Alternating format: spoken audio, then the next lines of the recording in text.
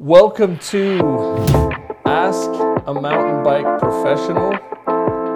Aaron is with us today. I'm Dave. And then our guest is the illustrious Cam Burns of Transition Bikes. We're happy to have Cam here today. We're looking to spotlight as well as ask a bunch of questions to people who've been in the industry, spotlight some people who probably are like the unsung heroes of the mountain bike universe. So that's why we chose Cam. We love him. We've known him for probably 10 years now at least. So let's jump in and introduce Cam a little bit. First of all, Cam, thanks for joining us. Where are you right now? I'm on Chuckanut Drive in Bellingham, Washington. Nice. Yeah. So, you're at home, or you at the transition headquarters, or? I'm at home right now. Nice. I want to go way back to introduce you to people. You are not originally from the United States. Oh yeah, that's right. Well, that's a long story. I'll just break it down real fast. I was born in Las Palmas, Canary Islands, and then when I was 3, I moved to Haiti, and I lived there for 8.5 years. And then from Haiti, moved to Jamaica, lived there for 9 months, and then to Bellingham, Washington, of all places. Yeah. And ever since then, I've been here. Yeah, I thought my memory served me right. I remember that because I lived in the Canary Islands for 2 years, and somehow we made that connection. Yeah. Do you still speak Spanish at all? No. Just your basic. Yeah. I took Spanish in high school, but not fluent or anything. Yeah. Cool. Well, how's your family doing in the awesome times that we're living in currently? Everybody's doing well. We're coping with it, and it's been over 2 years now, so we're kind of getting more used to it. Yeah. But for the most part, we're all back in the office, and that's good. It's just nice to be around somebody so you can just ask them a question instead of write an email or, Yeah, for sure. Be on a Zoom meeting. Feels a little bit more normal to be face to face. Totally. Yeah. Well, last time we were physically with you was at this party. Oh my goodness, those were good times. Yeah, that was fun. So we rode with you guys for like a week, and then finished it off with a party on the party boat. Yeah. Yeah, that was good times. That was fun. But I have a kind of a memory of this. So everybody was partying and having a great time, right? And you came out and you were kind of showing us some stuff about the islands. Yeah. And we got talking about Oh, there's Cam. We got talking about family and man, like I just have this like awesome human memory of you. Just kind of points what a great person you are. You were asking about my family and my parents because you'd come to my house and we rode Zero motorcycles together a few years earlier. Yeah. And my dad was kind of going through a rough time with Parkinson's, and you like quit the party and hung out with me and asked a bunch of questions. So like that was like my Cam is such a good dude moment. And right on. Yeah, like I'll always remember that you cared and like genuinely cared, and we got back to having a good time, but yeah. But in the middle of that party, you like shut it down and were genuinely concerned. That was pretty awesome. So yeah. That was pre-Jesus right there. Pre-Jesus, post-Jesus. Yeah, working hard on growing that hair. Good job. Yeah.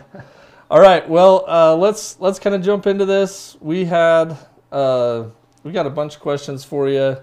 We wanted you to tell us the story about how you got to know Kyle and Kevin, and how that, transitioned into a job with Transition. Yeah. Well, honestly, I didn't know who they were. I had a friend, or he's still my friend, Todd Zimmerman. He's a well-known trail builder in Bellingham. He's from the East Coast originally, but he always had to have something that no one else had, like a different bike or something like that. If it was mainstream, he wasn't into it. So he bought this bike.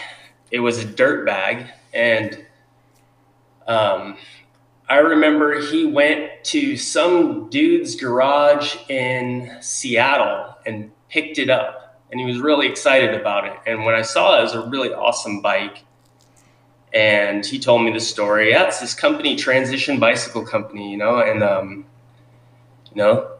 they're small and they make this really cool free ride bike. So I looked into it and I jumped on their website, and it was really well done website for that time. And Kevin had a lot to do with the website, and he's the person that he went to Seattle to visit and pick up the bike. So from there on, I started following them a little bit and seeing more of those bikes show up. And one day they had a post on there, and it was like, "We want you," and the guy. Yeah. But I applied, and they set up an interview, and it was a ride interview. It was pretty interesting. And that's how I met him, was during that interview.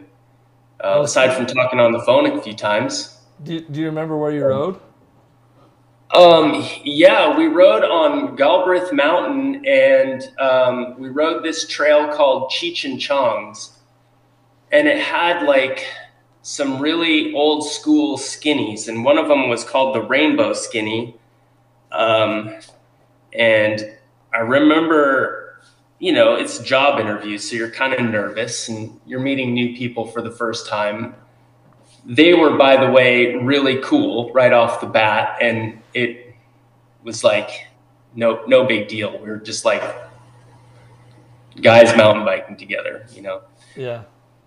Yes, that is the stinger, but similar. It was much narrower than that, and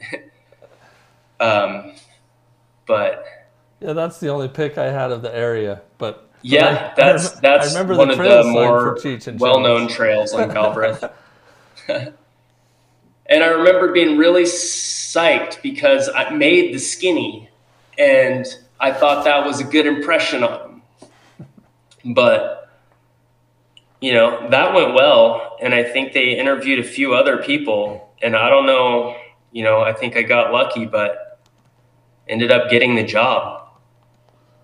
Nice. So. Yeah.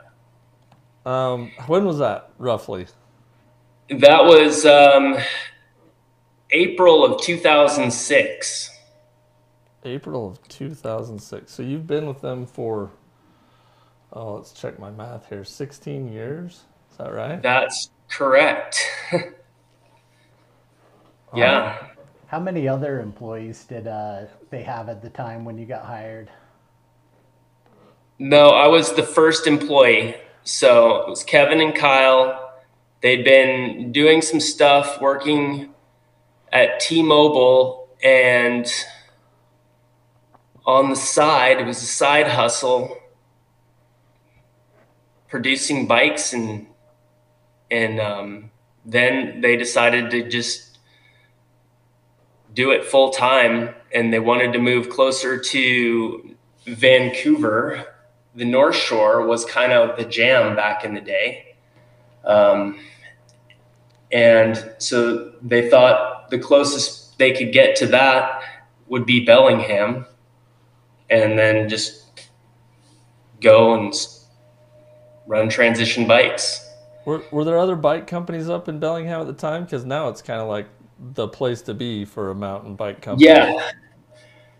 Kona was the only other manufacturer that was in Ferndale, which is close enough. That's probably 30 minutes north of Bellingham Gotcha. on I-5. What has kept you with Transition over the years? I think from like day one meeting those guys, we just formed a bond and we became friends. And they've been mentors to me for so long. They've always been good and provided a great work environment. And as long as, you know, you get your job done, and they're pretty cool with you just managing everything and showing up when you need to. And I also think that just the people I meet along the way, and I got hired for sales, so we didn't start traveling right away, but you know, it's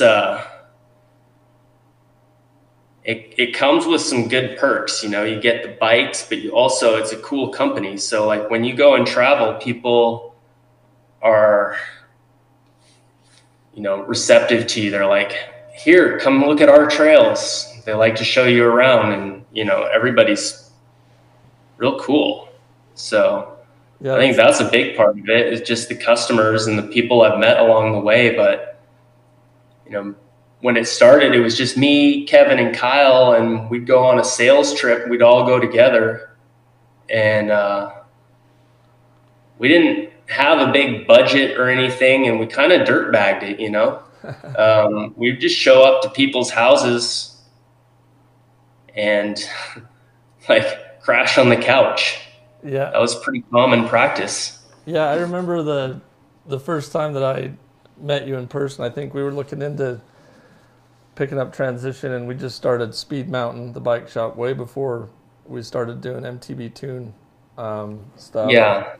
And you showed up in, I mean, you've been doing it for a few years then, because you showed up in a Raptor, but you didn't even have a bike rack on there. You had like 4 bikes thrown over the tailgate pad, and you were driving back from somewhere in Colorado. And yeah, you came to my house. We had pizza. We jumped on Zero motorbikes. We went and ran around, and then took like some shuttle laps on like the closest trail we could find. Because you were in between places, and you had to make it to another couch that night in Idaho somewhere. Yeah.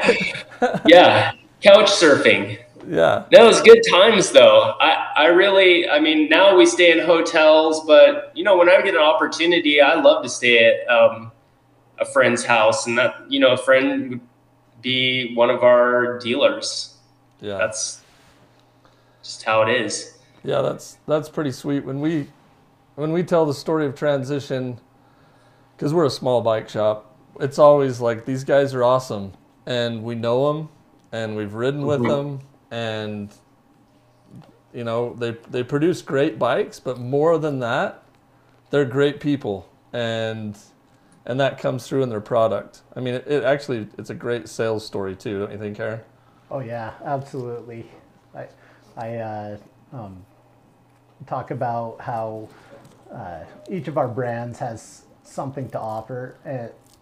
With Transition, it's always because I like you guys and I want you guys to succeed, and the Transition bikes have some kind of voodoo magic that just makes them more fun. Yeah, there's so many. I mean, let's be honest. There's so many great bike companies out there now that make a great product, but we won't name a few that we've dropped over the years because they were tools to work with. They made great bikes, but they were tools. So anyway, we love Transition for the same reasons you do, man. The people, the culture, and the product. In an alternate reality, like let's say we had this is a science fiction movie now, when Transition bikes doesn't exist.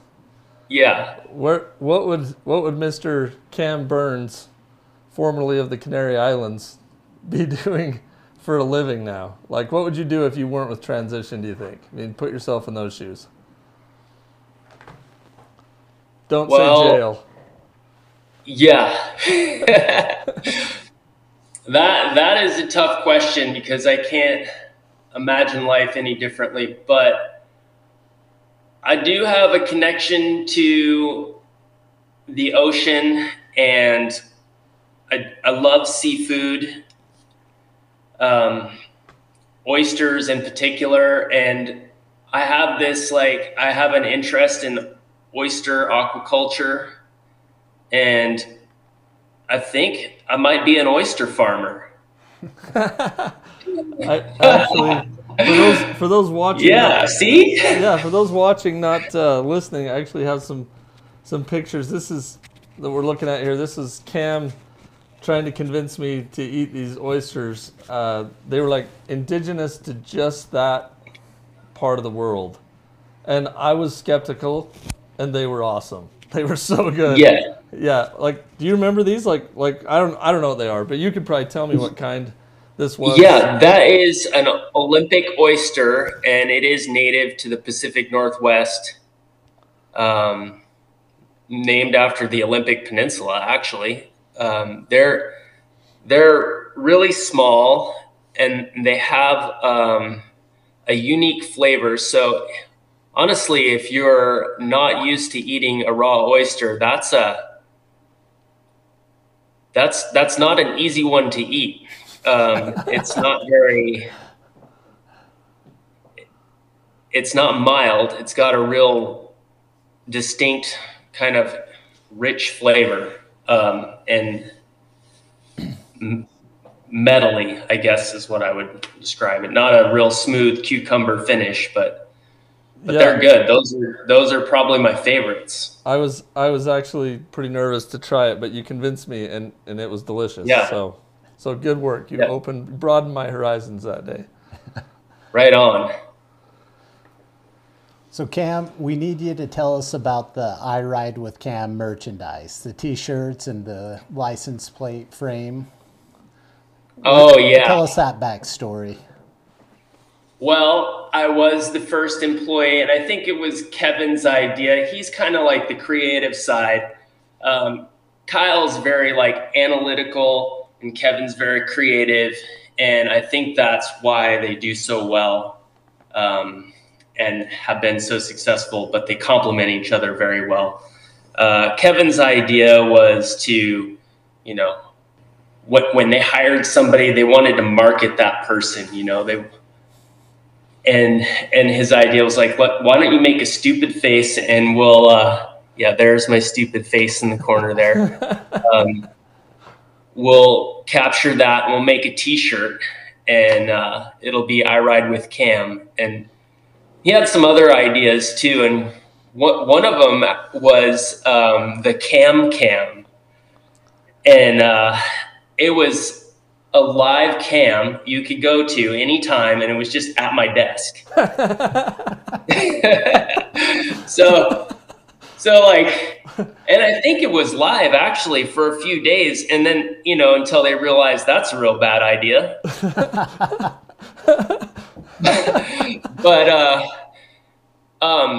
surprisingly enough, the t-shirts sold really well. I think we got left with the license plates holders for maybe as long as I've been there, 16 years. We might still have a few. But the t-shirt sold out, and it actually sold out to our distributor in Japan at the time, and they loved them. But we tried to figure out, do they even understand the joke? Because it was kind of a joke. But I think they thought it was like Cam McCall or, Cam Zink or somebody like that. I love that. That's awesome. But yeah, I'd like to get a hold of one of those t-shirts. There's a bunch of people in Japan wandering around in the I Ride with Cam with the goofy face t-shirts going on. Cam's big in Japan. Yeah. That's awesome, man. You better not go over there. You'll get attacked on the streets for being famous. Oh, yeah. Mobbed. Right. Oh, that's awesome. What about your personal bikes? What are you riding this year? What bike are you on, or bikes? That's a good question, and it's I have a Spur and I have a Sentinel, and if I had it my way, I would have every bike in the lineup. We all would, man. I just need more time, you know. Yeah. I think those bikes are pretty close, though. So ideally, I would like to have a Spur and a Spire, you know, to kind of cover. But the reason I went with the Sentinel was because we started to travel again this year, but because there's a lack of bikes and we don't want to have demo bikes and people getting excited about them and then we don't have anything for them. So we just decided we would travel with a bike, bring it with us on the plane, fly into places, hang out with our dealers and ride bikes and just get to know them. And I needed something that I could ride everything on. And so that's why I decided to do the Sentinel. Nice. And I've been happy with it. It climbs well. It's capable of a lot of abuse, and it can be ridden laps in the park, and it worked out great. Yeah, right when the Sentinel came out, said sadly you were no longer our rep. No offense to the new guy. But they got a hold of us, and Aaron and I went and rode, where did we ride? Moab. Oh yeah, we rode the whole enchilada, right, like with their first brand new Sentinels. We went and met them down there and did the whole enchilada with them. Yeah. We kind of helped them put the bikes together that morning, and then went and ride. That was fun. That's just another example of kind of how your company works. But yeah, Sentinel's a pretty rad bike, and I kind of like the evolution that it's gone through. A little bit of changes that have happened over the years have made it even better. But yeah, it is an all mountain bike, and that makes sense to bring it with me on a trip and covers all the bases. Yeah. Cam, what's your favorite trail up there in Bellingham? We have so many trails. They're all amazing. You can ride, turn your brain off, have a good day, to just technical stuff where you got to be on it. I'm not super into big jumps, but we've got that. We've got steeps, rock slab, loam, good corners. I happen to live in one of the most desirable places in Bellingham. I'm right next to Larrabee State Park. Right behind the house are bike specific or purpose-built trails for mountain bikes. And I'd have to say those are my favorite. There's one from the top, and it's kind of a cliche name, but it's called Double Black Diamond. It's not one of our most difficult trails at all, but it's fun. It's actually been here forever.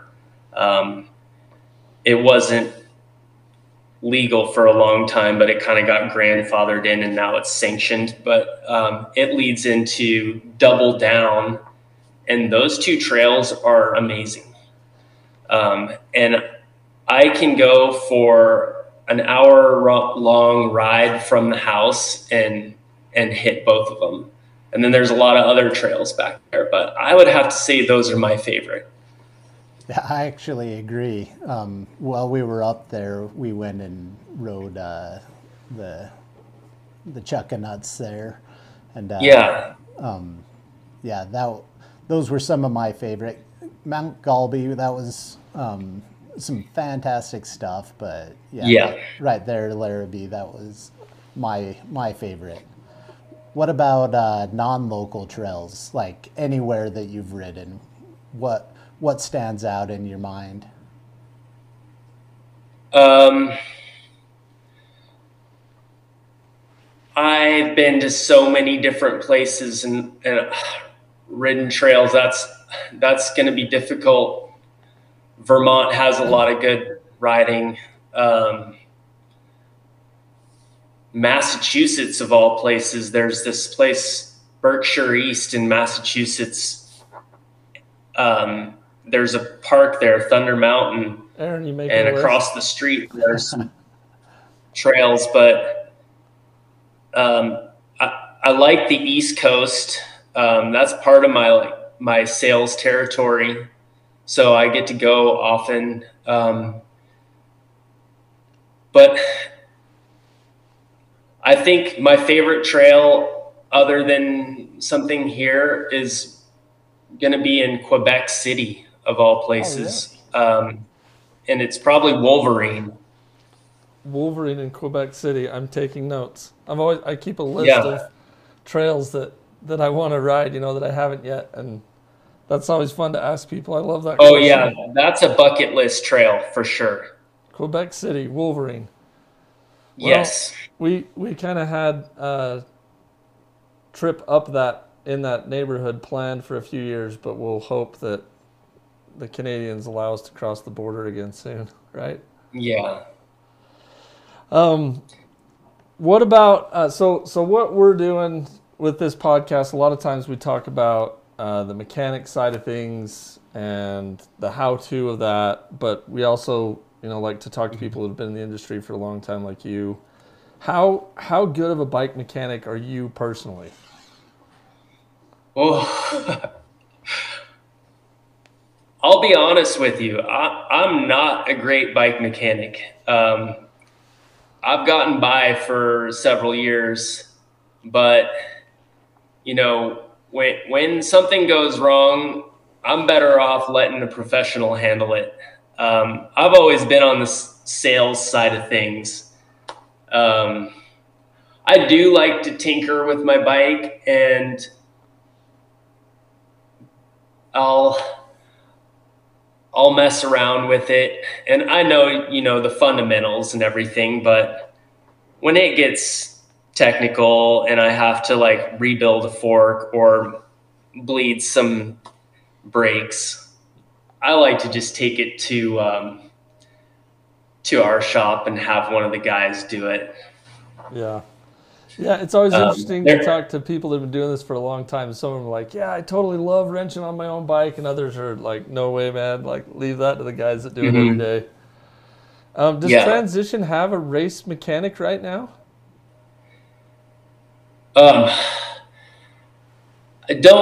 We have a lot of mechanics, and they're all probably good enough to be on the road and, working on a World Cup athlete's bike. But not a race mechanic per se. Gotcha. I know you guys have kind of ebbed and flowed in the race team world. I mean, Lars has always kind of ran that, but year to year, it seems like you either have a really strong race team. I mean, you've had huge names for you guys, and then other years it's about privateer dudes out in the boonies doing their own thing. Is that kind of just how it rolls? Yeah. So, this is a question that I know you guys get asked all the time, so we'll see what your answer is. As you guys are getting older, do you think that there will ever be a transition e-bike?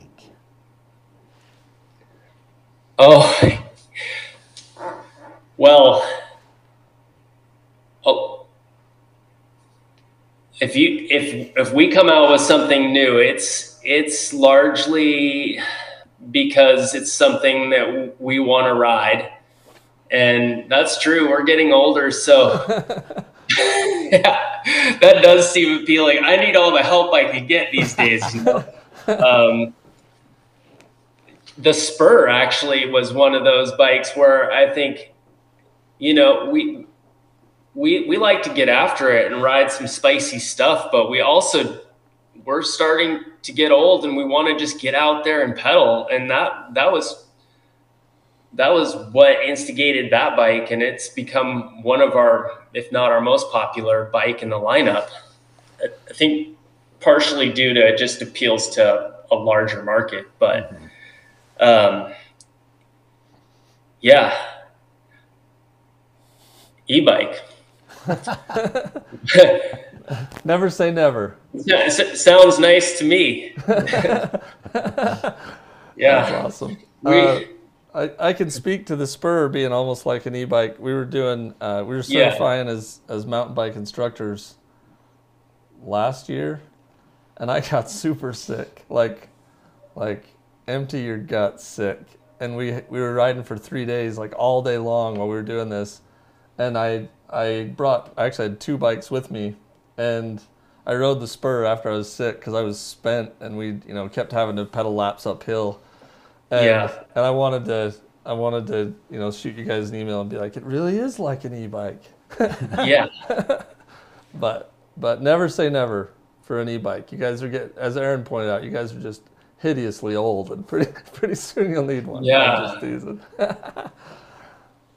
I feel like but we're always working on something cool and new. So you can expect some awesome stuff. I don't know about an e-bike, but there's some stuff coming from us. We're not going to rest on our laurels, and we're going to keep, Nice. We're excited. Coming out with compelling new stuff that's exciting for people. Yeah, we're excited with what you come up with. Yeah. This is a super important question, and then we'll let you ask us any questions you may have. But all right. What is the secret to the perfect crab cake?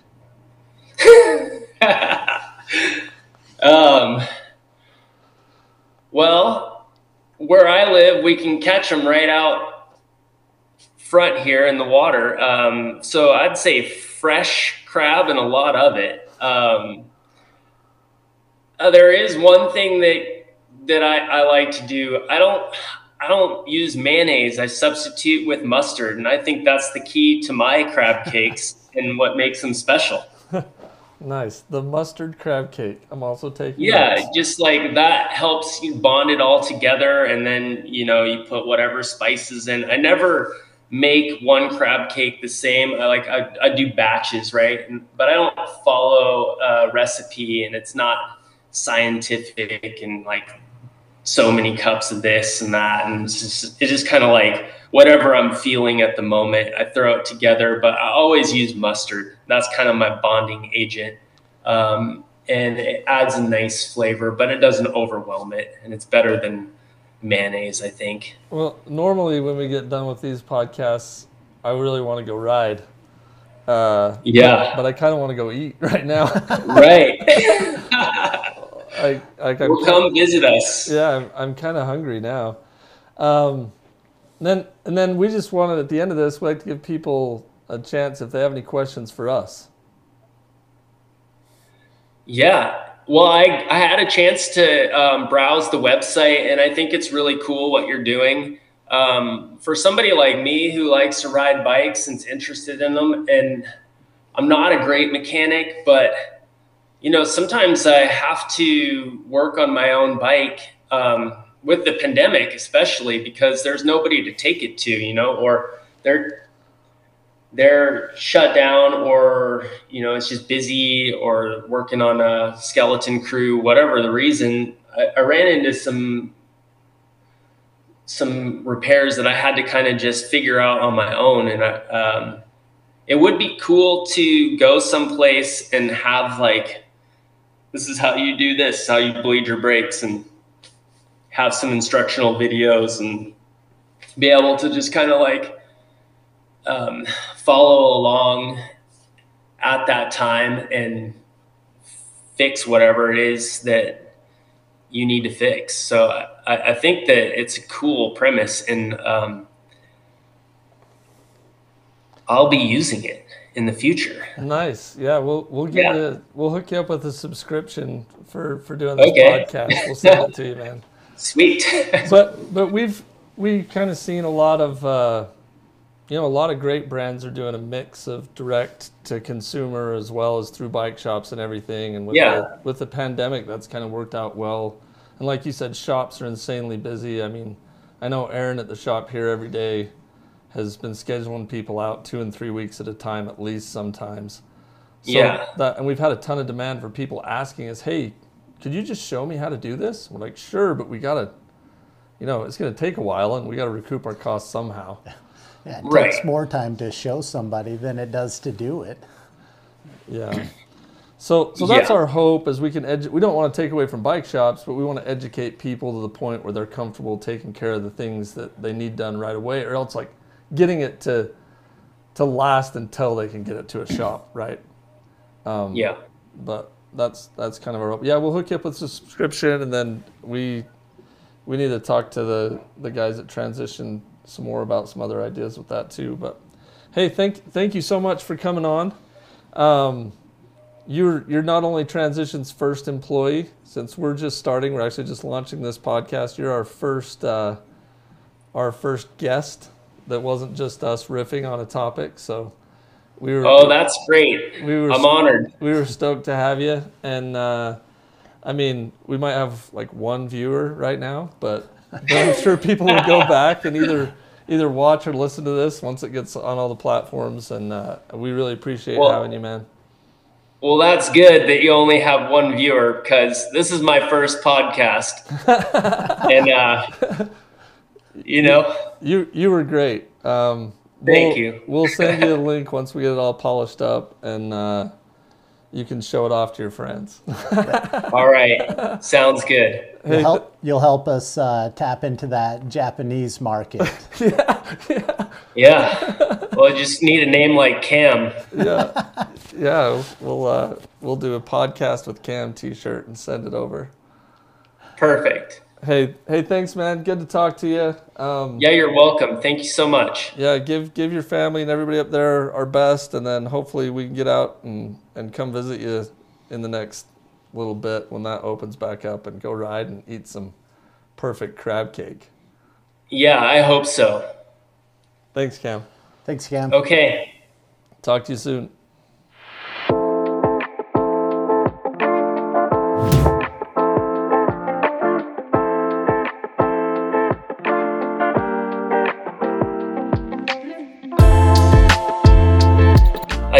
I just got back from the islands, and I brought 5 dozen oysters with us. Holy balls. That's a lot of oysters. Yeah. 3 people, and we ate them all. But we were way out on Susha Island, which is right on the Canadian border. We were there, and Darren, the designer for Transition, pulled up a text, and it was a link about a tsunami. Oh yeah, because Tonga blew up. Yeah. Yeah, that's scary. Did you guys get out of there? Did you feel a surge at all? We did some research, and we didn't really have anywhere to go. We were stuck. So, I mean, we looked at it, and it seemed like it would be 2 feet if we saw anything. So we figured we could just go to a high point on the island.